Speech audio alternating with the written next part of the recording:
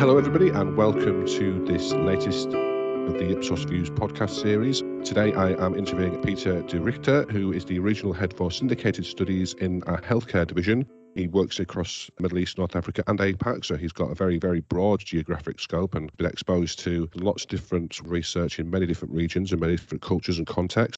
He's just released a brand new white paper called Conquering Complexity, the Ongoing Revolution in Oncology Biomarker Testing, which I've read and very much enjoyed, but I won't pretend to have understood all of it, which is why it's really a great opportunity for me now to talk directly to Peter and to hear more from him about what the paper is saying and how important it is to the future of cancer treatment.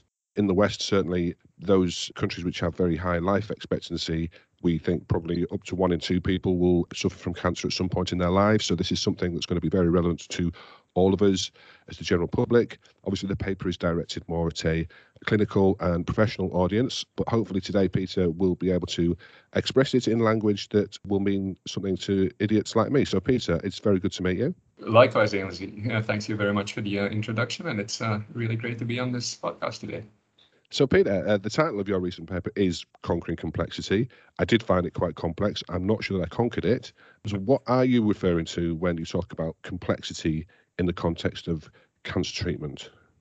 Sure. So cancer, in essence, is a complex disease, or really a complex set of diseases. And this really starts all the way from if you start thinking about what cancer really is. And people generally think about cancer as a single disease, and may talk about it in the same way as I talk about, say, diabetes or HIV or hepatitis or any other sort of single concrete disease.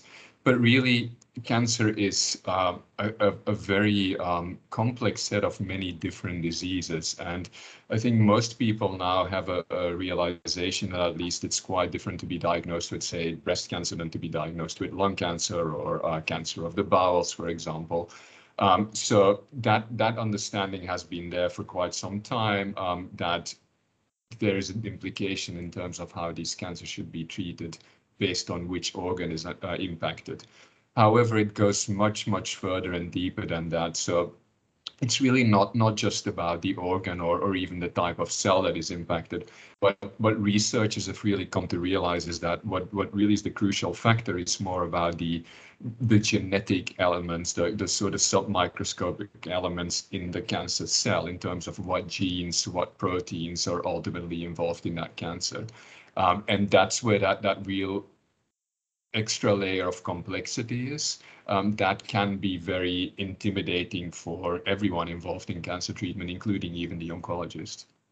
One thing that was clear from your paper was that the key development here is in biomarker testing. Many of the people listening to this won't know what biomarker testing actually means. Could you explain to us what that does mean, please? The term biomarker testing is really just a very general and quite vague term, really. Even taking somebody's temperature, for example, is falls under the umbrella of a biomarker test. So really, at its sort of most general, a biomarker test is really just taking a measure of something related to the biology of the patient or their disease. However, when we talk about it in the context of cancer, and particularly cancer drug treatment, it does tend to be used in a much more specific way. So we tend to talk about specific tests that look at, for example, what mutations, what gene mutations or other genetic abnormalities are present in that patient's cancer cells, or if there are any proteins, the building blocks of the cells that are present in larger quantities than normal, for example. Those are the types of biomarkers that physicians and researchers tend to refer to when they talk about biomarker testing. Most of the paper focuses on the ways in which biomarker testing has evolved and is continuing to evolve. In fact, I think you described it as a revolution. The tone of the paper seemed quite optimistic to me, and I'm getting the impression you think this really will improve outcomes quite considerably for patients. That's what I'd like to think, certainly. And I think we've come a long way. I think that is sort of the general tone that I'm trying to set with the paper, is to sort of really give a sense of progress. And I am really there's an element of optimism there, and I am convinced that a lot of progress has been made. However, there's also still a lot of progress yet to be made. But in answer to your first question, in terms of some of the key evolutions or even revolutions that as I put it in the paper, that we've observed, there's a number of things that have sort of happened in the past 10 years, even 5 years, that have sort of happened concurrently. And without going into too much technical detail, there's a number of really sort of interesting developments that happened side by side, and that kind of came together at the right time that I highlighted in the paper. And the first one of those is really gradually moving away from relying on just taking tissue samples of cancer patients to do that biomarker testing. That's always been the standard approach, because at the end of the day, it makes sense. You have if you're talking about a cancer in a specific organ like the breast or the lung or the colon, you have a clump of cells and you want to sample those cells and you want to look at what is present in those cells. So for many years, that was always a standard approach because there wasn't really any alternative. However, it kind of became clear through some very clever research that a number of researchers around the world have been involved with for years, that you actually don't need to necessarily go into the cancer itself to test for those biomarkers. You can actually do a blood test, for example, and look for the presence of some of those biomarkers like the gene mutations in the blood. That was sort of known for quite some time, but there were lots of technical hurdles to be overcome because the technology just wasn't there. The tests weren't specific enough, weren't accurate enough to pick up those mutations in the blood, for example. But because there's been so much innovation and so many advances in terms of the sensitivity of those tests, etc., researchers and now clinicians as well in laboratories can now actually take a blood test and say, okay, this patient actually has these types of mutations in the cancer without having to go back and take a solid sample from the actual tissue. So that's one key development. Another key development is sort of a gradual move away from saying, okay, I'm going to do a test for mutation X, and then if that test's negative, then I'll look for mutation Y, and then if that test's negative, maybe I'll do a third test, and then we're sort of out of options because it's just, you run out of tissue or you don't really know what else to test for. For a long time, that was really just the approach that, we would be looking at very few, very specific biomarkers. But now, again, thanks to advances in technology such as gene sequencing and the price of sequencing having come down very significantly even in the past 2 years, it's now possible to say, let's test for 50, 100, even 500 different biomarkers at the same time, which has massively improved the workflow, but it's also given physicians a lot more information to potentially act on. And then what's kind of happened is that those two technologies have come together, and we now see these multi-gene panels, as they're referred to, that can test for many different mutations, often in the hundreds of different mutations, based on a simple blood test. And that is something that 10 years ago would have been completely inconceivable. And so, with regards to your second part of your question in terms of what does that ultimately mean for the patient and for the doctors and for us as researchers, I have to kind of caveat with that. It's not like we suddenly, we're about to cure cancer. These are as important as these advances are. These are just steps in our ongoing battle against cancer, and they have resulted in improved patient outcomes. We are seeing every year, thanks to better drugs, but also thanks to better testing to get the right drugs to the patients, we are seeing these improvements in survivability and overall survival, but we still have a long way to go. What it means to us as researchers, as market researchers in this space, it has many different implications, but I would say, the main implication is coming back to the first part of the conversation. It does add that extra layer of complexity, and there's many sort of different things that weren't even a factor 5-10 years ago that we now also need to take into account when talking to physicians in terms of how do they approach treating certain patients. it sounds to me that the technology is catching up with the theory here, and we, as you said, we've known about this stuff for a long time. What sort of role is AI playing in this? Is it because of increased computational power that we're able to do more gene sequencing now?